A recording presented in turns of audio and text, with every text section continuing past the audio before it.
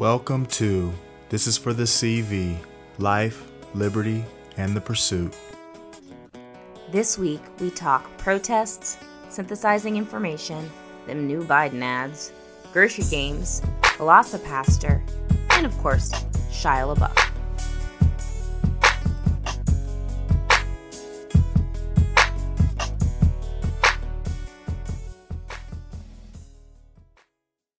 Hey, Rebecca. Well, hello, Anthony. How are you? I'm great. We're open. Didn't you hear? We're open for business. Texas, are we? It's in the game. We're good. Not in Waco, we're not. It's fine. Everything's fine. It must have been the protests. They worked. Oh, yeah. All those folks, they're going to come out to the polls and oust some folks. You didn't know? We got to get this thing running again. Yup. It is interesting to me. Well, there's a lot there, and we don't have all day, and I don't know that we should even give it the time of day. But a couple of things that make me question. My assumption, based on the visual I see of the folks that are predominantly out there at those anti-government shutdown protests, and to be clear, they're just social distancing protests because we're just asked to stay at home because we can still get our food and go to our essential jobs. Yes. So this is not oppression. That's not what that looks like. But these, I'm assuming, are the folks that have stockpiles of weapons, are more likely to be preppers than maybe others. And they're the ones that are protesting their need to get a haircut and go to the Golden Corral. Well, why you got to talk Golden? Now, I'm not setting foot inside a Golden Corral because in Waco anyway, that's do you want food poisoning? But, Yeah, it's not a place for me either, no matter the city, but particularly here. No matter the city, yeah. It's going to be a hard pass for me. I hear what you're saying, but I think we talked about this last week. If this is what I have issue with. If all of us, if you're in a situation like me or like you, or you can do your job, all that's happening, you haven't experienced any loss in income, you're not feeling it. You could pay your mortgage, you could pay your bills, you're finding food. If that's your reality, all of us have to shut up. We don't have the right to speak to somebody else's pocketbook. But I hear those complaints from folks, and I hear the complaints from the folks on the right as well, and they're both saying this is somebody else's problem. On the left, they're saying, oh, how dare you, just stay in your house, keep it cool. And on the right, they're saying, how dare them, the media, in this place of privilege, in their penthouse, tell you, worker who can't afford rent, to go back to work. But the person on the right is recording from home. The person on the left is recording from home. They're the same person. They're the same person. In terms of... Rachel Maddow is worth millions of dollars. Ben Shapiro is worth millions of dollars. You guys aren't going anywhere. So the brunt of it isn't faced by you or us, to be quite honest. Certainly not us. So I feel like we should all shut up. Why are we weighing in at all? Because people we know go to those protests and then spread it to other people we know. And so we're going to care about that, I think. Now, this is typically my position on protests at all times, which is you protest or you critique what they're protesting about, but not the fact that they are protesting because of the First Amendment. This might be the first time that I am walking back on that a little bit because the risk that they're putting themselves and others at isn't what they're protesting, but the fact that they are and how. So they didn't show up and do an Israel thing where they stood separately and wore masks and said, hey, we're hurting. We're losing our jobs.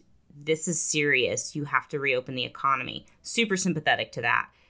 They all crowded together and said it doesn't exist. It's a hoax. And so that I think we can critique, not as individuals to individuals, but as a public concern, because that's going to undo a lot of the work collectively people have put in and collectively people who have sacrificed way more than you and I have. Because like we've said, we are incredibly privileged. We're sitting at home. We're recording a podcast. We're doing our job. we're getting our grocery pickup. We have the Yep. little elves deliver it to us, right? Yep. So in terms of critiquing like who's harmed by this and those types of things and those types of choices, I agree. You and I should just zip the lid. But in terms of being concerned about how this is going to continue to harm certain groups of people disproportionately, I think that it's a fair thing to have some critique or at least some concern on. I would have liked to see some masks. I would have liked to see some distance.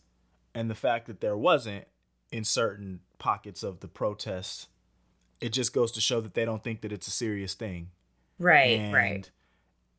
Unfortunately, by the time people figure out that it's serious, it's the family of a grieving family from their loved one who died who's now saying, hey, everybody needs to practice. I don't know. I've read at least 5 accounts of somebody who poo-pooed this as a hoax, kept living their lives, and ended up dying. And then their family's coming back and saying, hey, guys, we need to really take this seriously. And it's like, man, we could have, like, let's just take it seriously. This isn't time to make a statement. It's just time to, if you can, do what you can to stay out of harm's way. The emphasis, though, is on if you can.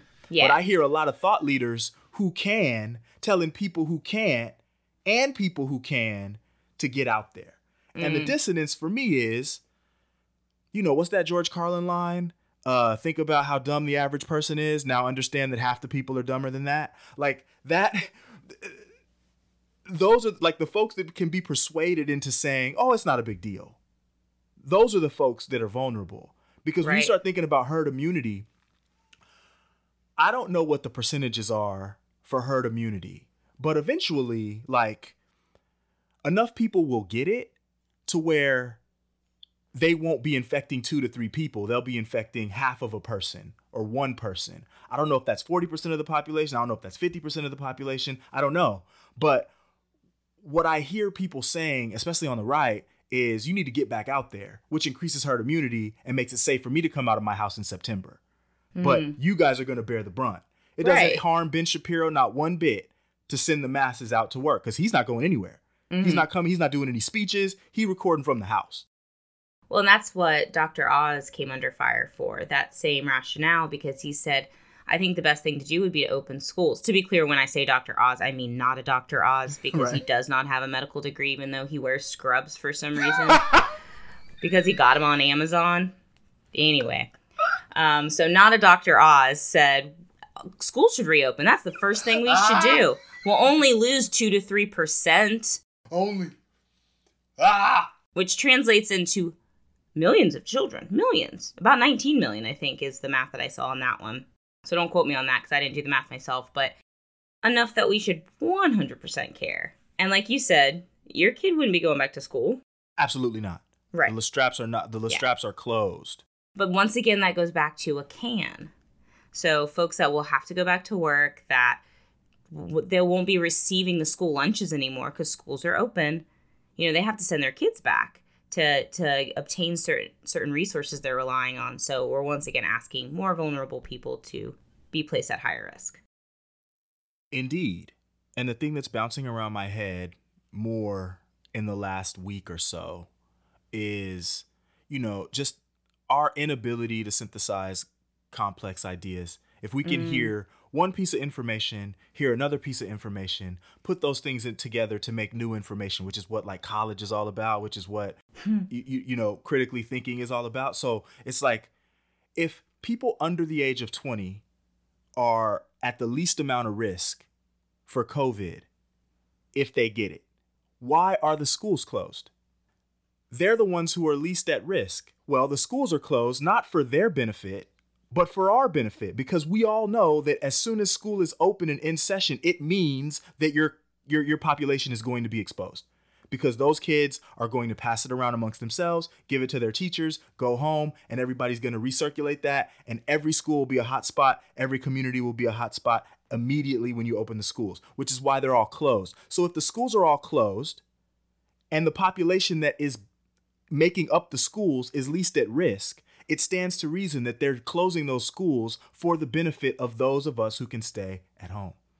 And anybody who's trying to get out there and go do stuff, you need to really think like, well, the people who are least vulnerable aren't allowed to go do stuff. So why should I be doing stuff?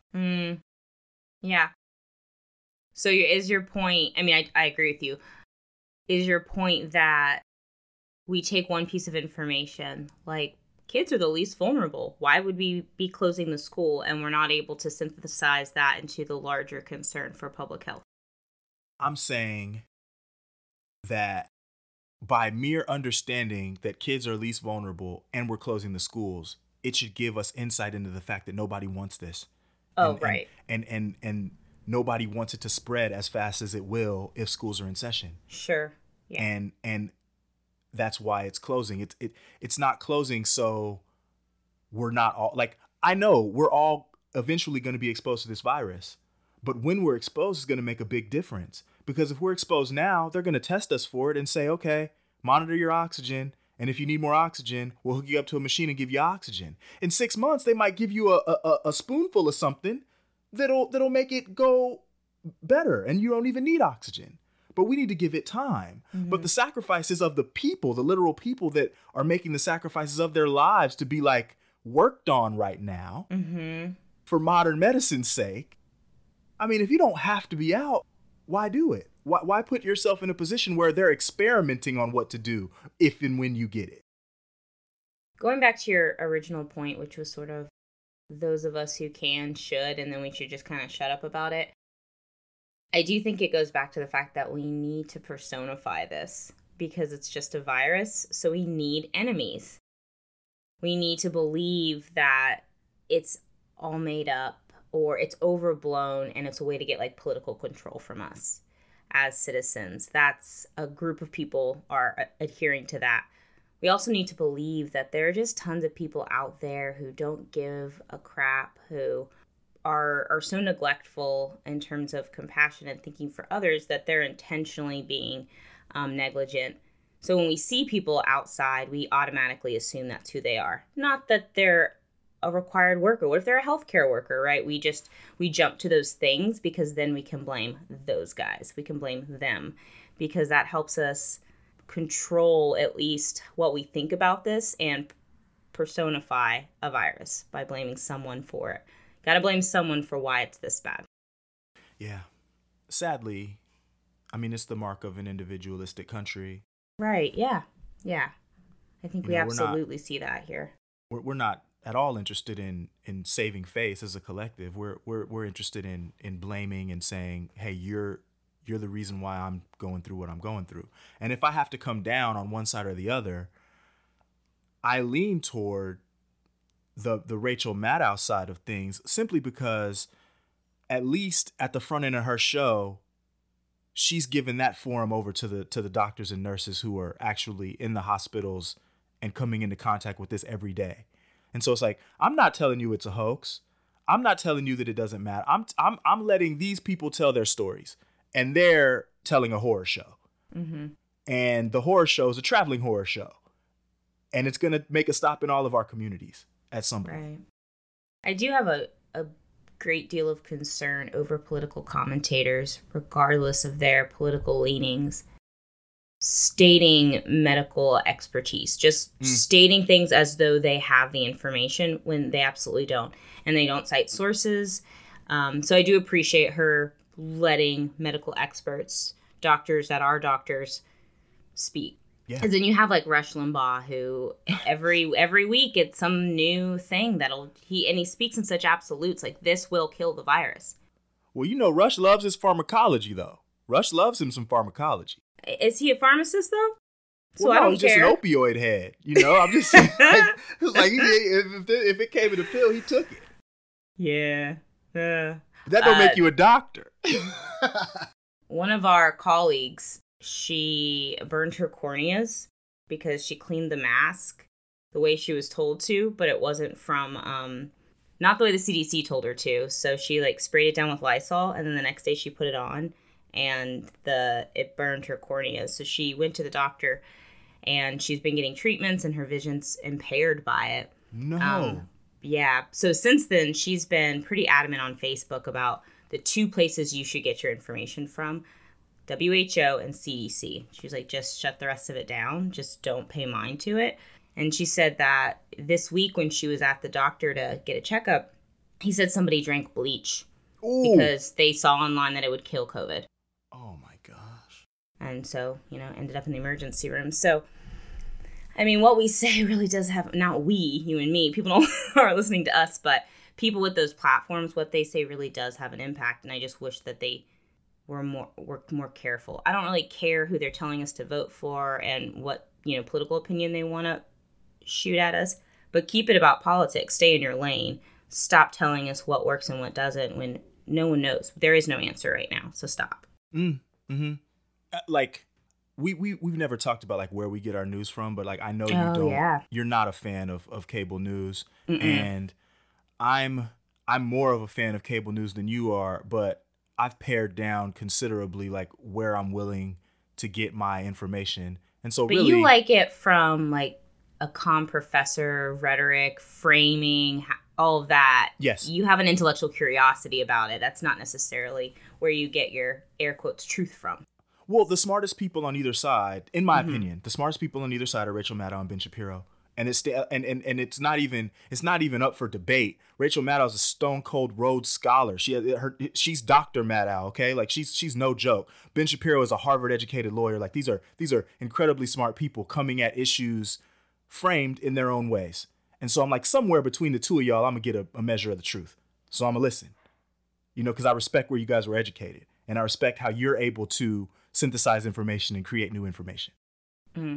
I enjoy shows like that. Like I watch John Oliver, but that's not news, right? Sure, he's an entertainer and he's funny. He's an entertainer and he's the first one to say so. And he's funny. It's informative though. Mm-hmm. But if that was the only place I was getting my news from, I think that would be really problematic. Yeah, and he's once a week.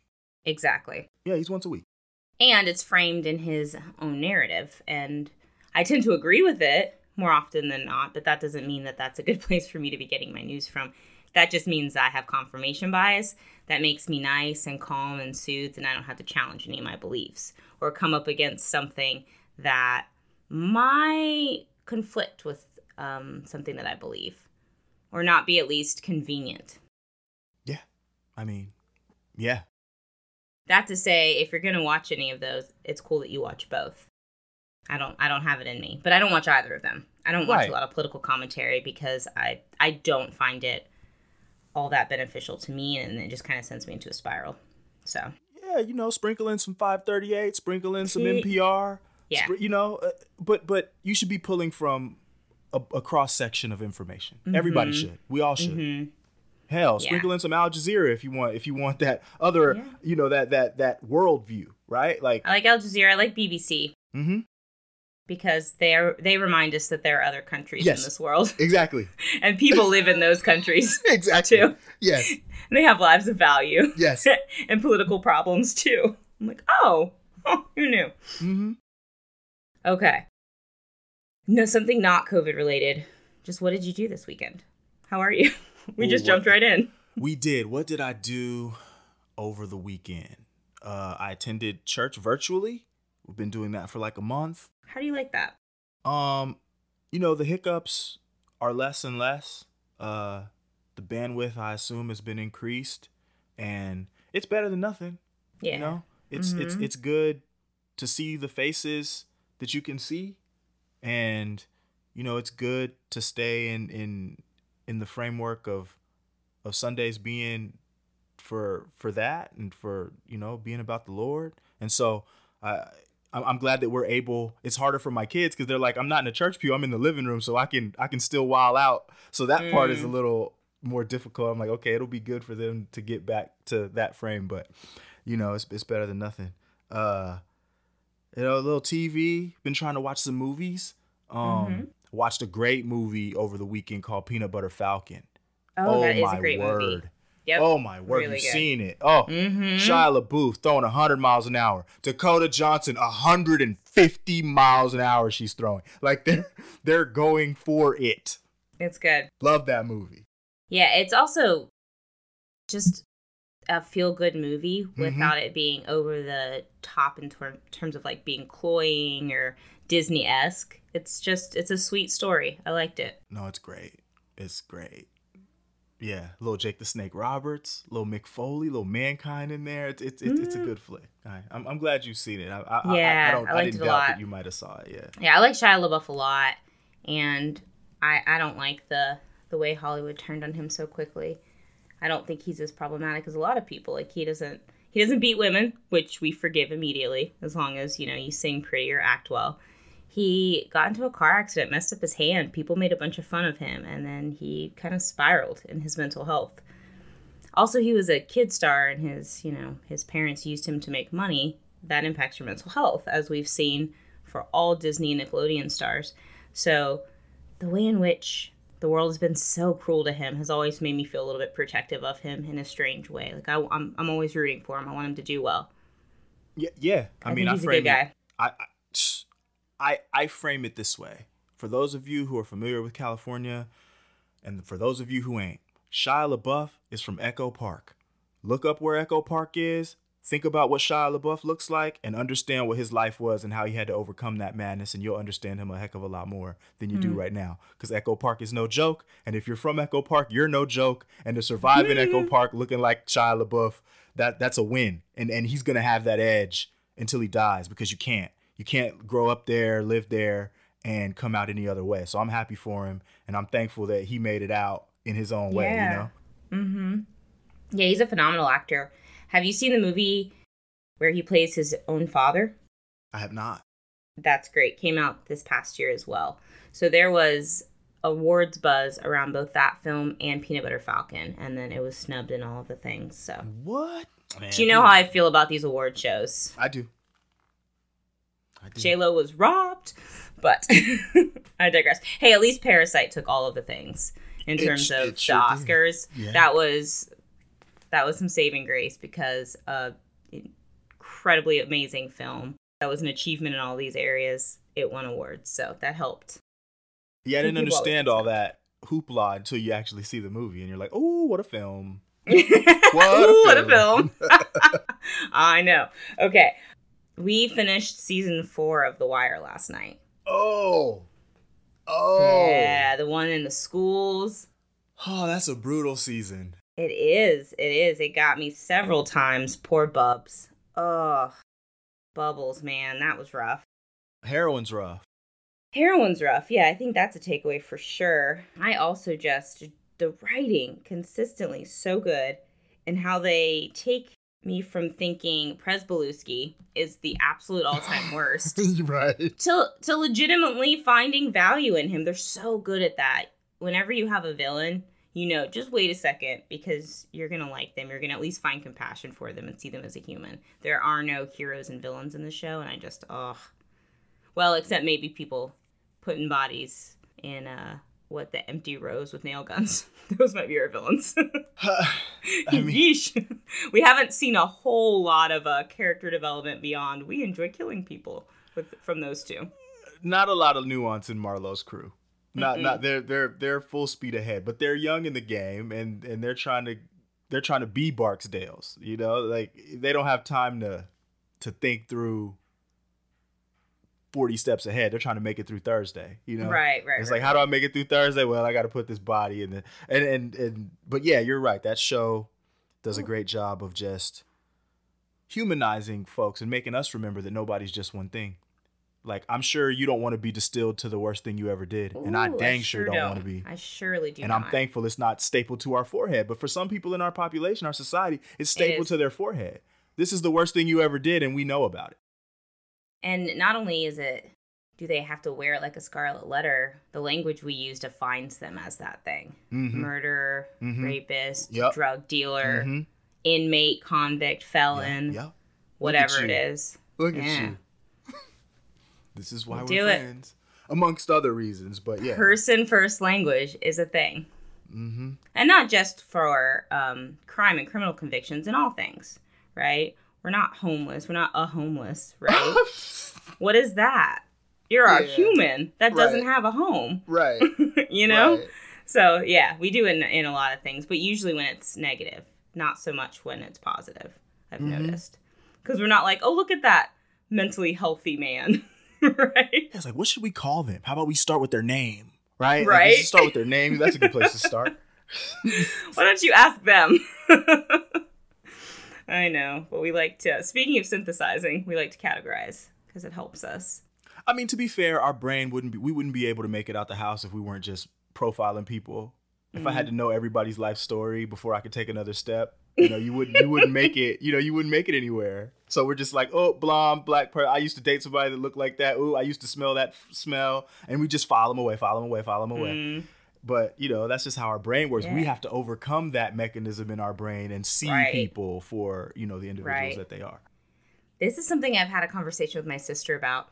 And I don't know if you'll relate to this because I know you have a religious background and you also are a man of faith, you go to church.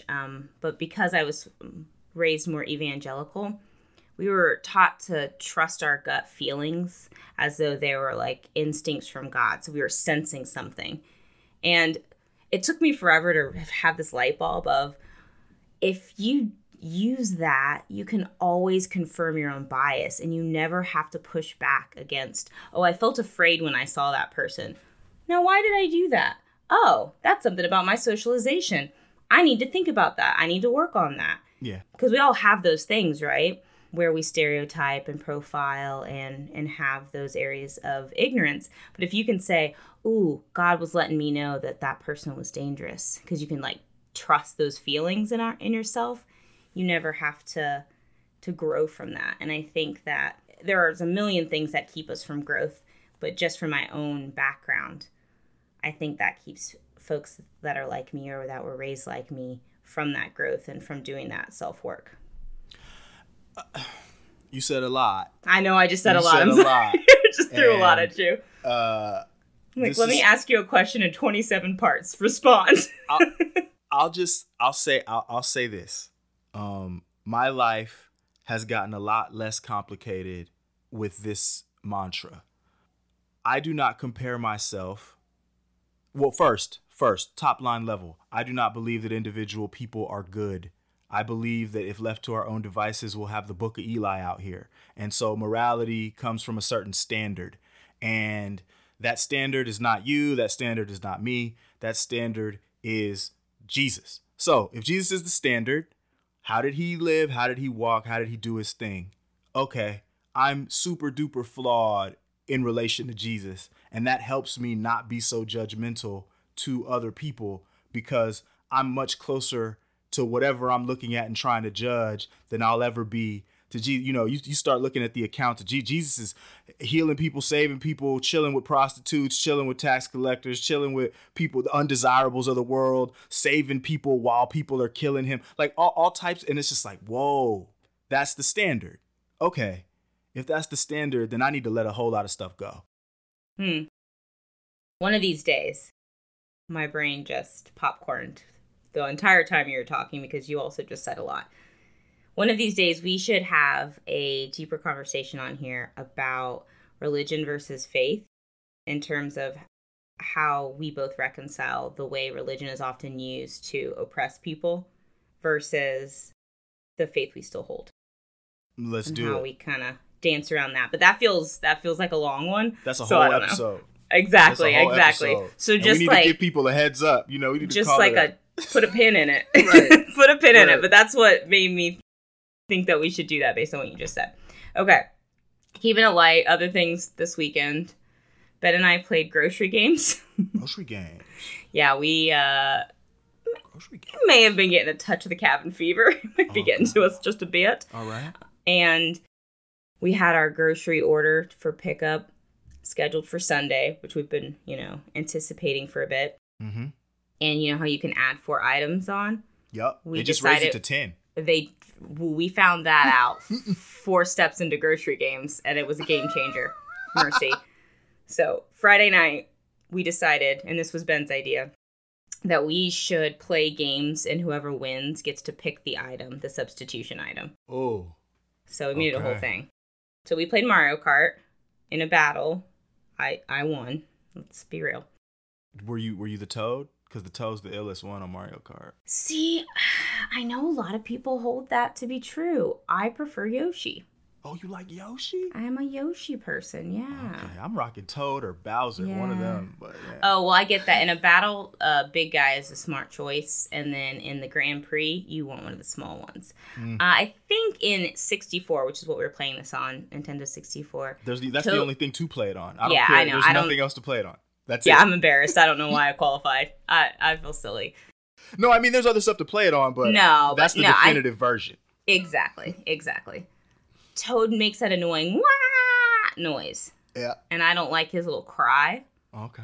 And then Peach annoys me because she's like, oh, Peachy. I just feel like when I get a red shell with Toad, I'm lethal. Like, I don't know why. I just feel like I can maneuver and it's like, you're going down. Basically, the internet agrees with you. So I'm sure I'd probably do better with Toad. But I don't know. I've just always been partial to Yoshi. So. Right on. At one point in my childhood, though, I wanted to be good with all of them, so I've practiced with all of them. So I'm like an equal opportunist. All this tells me is that I can't play against you because I'm going to get embarrassed. You're going to smack me. I don't know. We were pretty bad. It had been a long time, and we weren't very good. But so we played a battle. We played poker. We did Hold'em. We played chess. We played Uno.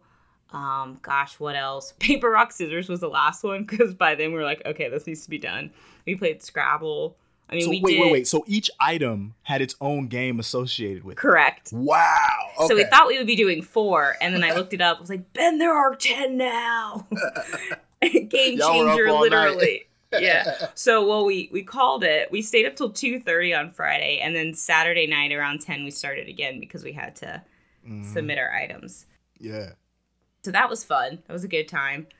In between that, we watched the cinematic event of the year. Oh. In the form of a film called VelociPastor. I have no idea what that is. It is. I'm so glad you asked. You didn't ask. I'm going to tell you, though.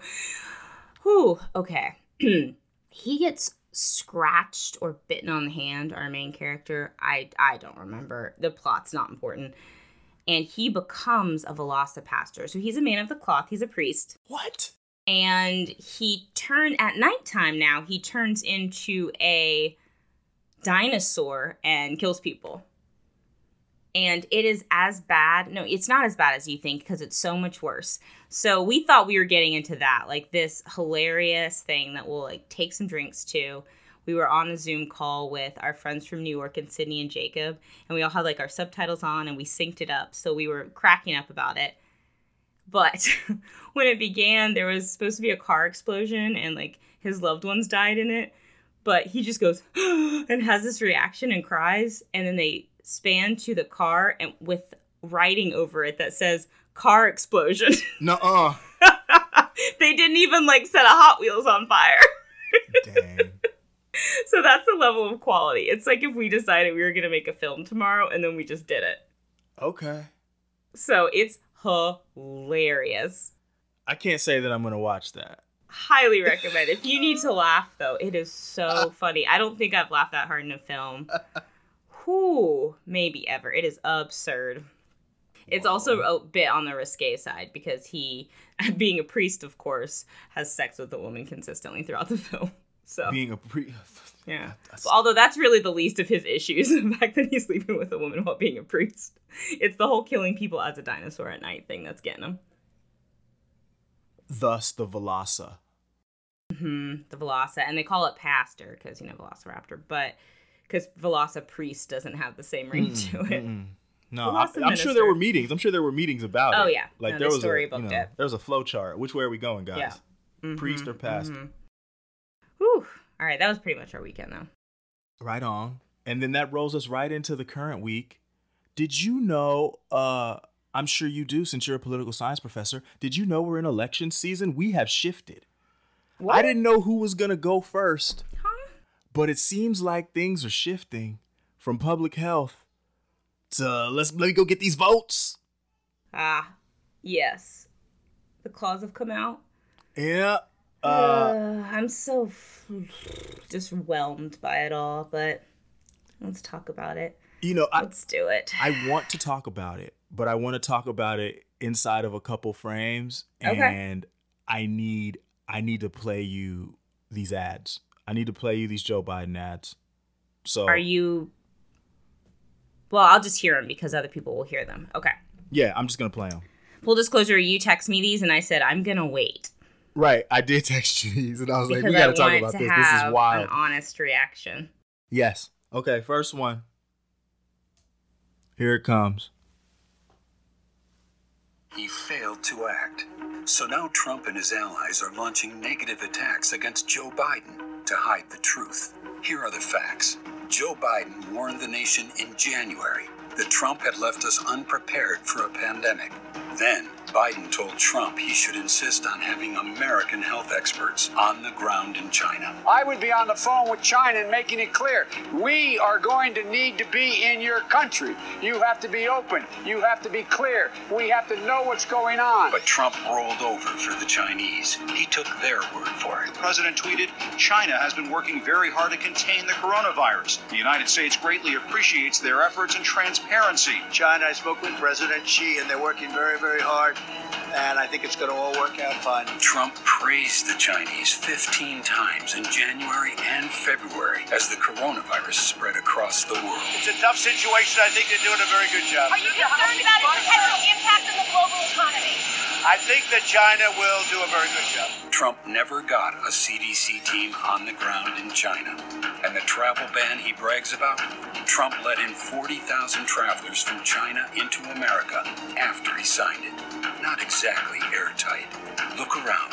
22 million Americans are out of work, and we have more officially reported cases and deaths than any other country. Donald Trump left this country unprepared and unprotected for the worst public health and economic crisis in our lifetime.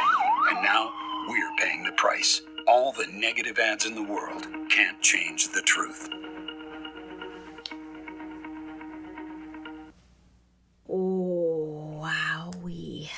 That ad clocked at 1:43. It's the longest ad ever. It is. I mean, I don't know if it is or not, but it's long. Okay, so he's a Republican, and he's just going to be an international hawk, and like, and China's our enemy. Got it. Cool. Oh, come on, Biden. Well, okay. I got some. Lord, I don't even know where to begin here. Okay. My first thought is, all those people who were pissed at Bernie Sanders for endorsing so quickly, he was never going to be progressive. It doesn't seem like he's going to listen anyway. So that's beside the point. What's this with calling it the Chinese throughout? That's one of the first things I noticed. Trump praised the Chinese. We don't say the Mexicans when we're talking about Mexico's government. We don't say the Canada when we're talking about Canada's government. The Canada. We talk about the individual leader, or we say like the People's Republic of China. So that, maybe I'm being overly sensitive, but that you're doing was exactly what you're supposed to be doing. No, that's good. Akin to a dog whistle to me. To be like, hey, wink, wink, nod, nod, middle America, that's more conservative. I hate the Chinese too, but I'm not going to say it. But I'm going to let you know that this is China's fault. And if you think it's a man-made virus and a conspiracy from China, I'm not going to confront that in this. I'm just going to let both of those thoughts align and stay while I tell you that this is all the Chinese fault. And it goes back to, we need an enemy. It's a virus. So let's make it the Chinese. And I guess my biggest issue with it is twofold. One, he's allowing Trump to frame his critique, which is weak and unwise, because Trump's been attacking Biden's record on China for the last couple of weeks, and this was his response. Mm-hmm. And so they're having the same conversation, and they're playing a similar game because they're talking in the same lane. Why even give him that? Don't accept that framing. And two, he wants to be president for the entire country. How many Asian people live in this country? And you already know, because of the rhetoric around this, calling it the Wuhan virus, that Asian people are experiencing hate crimes with exponential growth. And so be careful with how you frame a message that you know millions of people are going to see. Don't give people bullets to put in that gun, right? And so I just think that's negligence, and I don't like it. And finally, where did the majority of cases come from? in terms of those that got infected in the United States. From us, from each other? Well, yes, but they arrived on our shores, so to speak, from Europe. The vast majority of them have been able to be tracked to European countries that we traveled to and came back, not China. And so it feeds into a false narrative. Now, it can't be ignored that the virus originated in China. That's true. But in terms of how it got here, it's via European countries, and we're not talking about that. Anywho, those are my initial thoughts on that. I clearly didn't have a response. No, you had plenty of a response. Sorry, I ranted. What do you you think? What were your takeaways?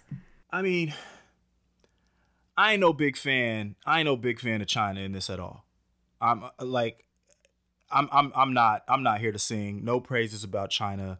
They was over there locking up people that was trying to tell the world about the virus back in the day, and they've been wholly secretive in terms of their numbers and their knowledge about what's going on.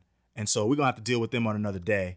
I don't think we need to take a xenophobic view of them and try to, castigate a whole nation of individuals based on a regime that is led by one family and has been led by one family. Like I hold that family responsible, because that's how it goes down in communist countries. Like there's the regime, and they're controlled by this section. I agree with you completely. But they ain't got nothing to do with the people there. The people there are just they're screwed like everybody else. Mm-hmm. Yeah, I completely agree with you. You articulated my point much more succinctly. Well, that's the comm major in me. But I wanted I wanted the full and I'm like, we need to play this next one, which is more. Okay. This next one is more along the lines of a traditional ad. Okay. Interested. Okay, let's hear it. All right, here we go. The buck stops here. Harry Truman said it. It means no excuses. It means taking responsibility, the ultimate responsibility for the biggest decisions in the world. Every great president has lived up to it. But Donald Trump? Yeah, no, I don't take responsibility at all. First of all, the governors are supposed to be doing a lot of this work, and we're a backup. We're not an ordering clerk, we're a backup. Donald Trump thought the job was about tweets and rallies and big parades. He never thought he'd have to protect nearly 330 million Americans. So he didn't.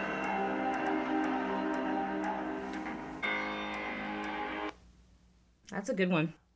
That ad is savage. Mm-hmm. That is good. Savagery. They have different demographics in mind with both of them, you can tell. But that speaks to a broader audience, I think. And I don't find it problematic. But again, that probably is because it aligns with my frame already. And so I was critical of the Chinese framing. But I'm not going to be critical of the buck stops with the president and you have to take responsibility. And I think that plays better because Biden's saying the ultimate responsibility is with the president, which is the office he's running for. So I just think that, that plays better for sure. And showing how he's blamed governors, that's smart. Yeah. Or at least states. At least put the responsibility in the hands of the government. Like, hey, they should be doing this, not me. Mm-hmm. Mm-hmm. We shouldn't be doing this.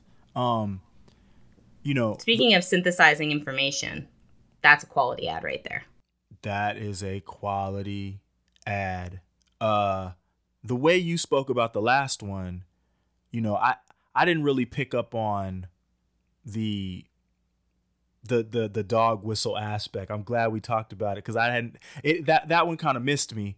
I looked at it and I might be being hyper vigilant about it or hypersensitive about it, just because I know people who have Asian friends that have been impacted by the xenophobic aspects of this. So I might be seeing it where I do believe it exists, but that might not have even been the intention behind it. So I put that out there knowingly.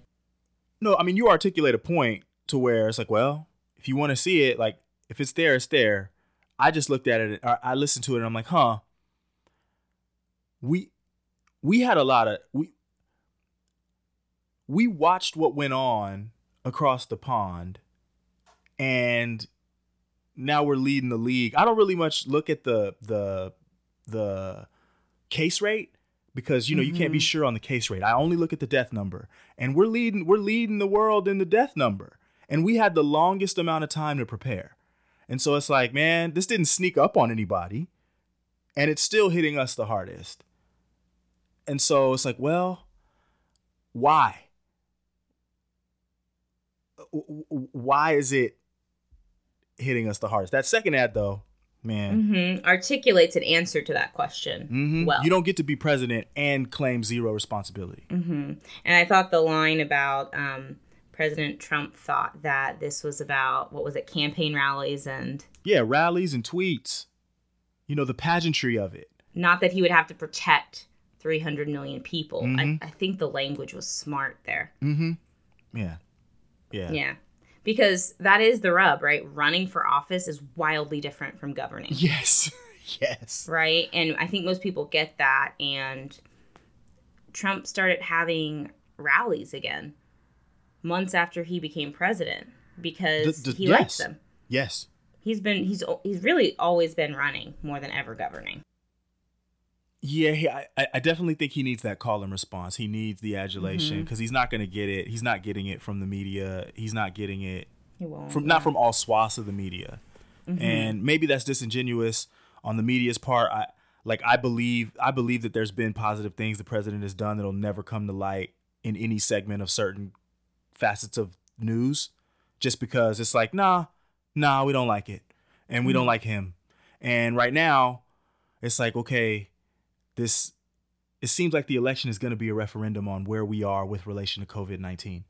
And if we're back at it and things are getting back to normal, why stop a moving train? But if we're still locked up and if people are still scared, well, we need to change course. And if it's a referendum on that, I mean, the stakes couldn't be higher politically. Right. And if the concerns are, what if we have a resurgence in the fall and winter, then that's going to be happening right around the time that we vote. Oh, I definitely think there'll be a resurgence. You can't, all projections suggest that. I mean, we can't know for sure, but they suspect highly.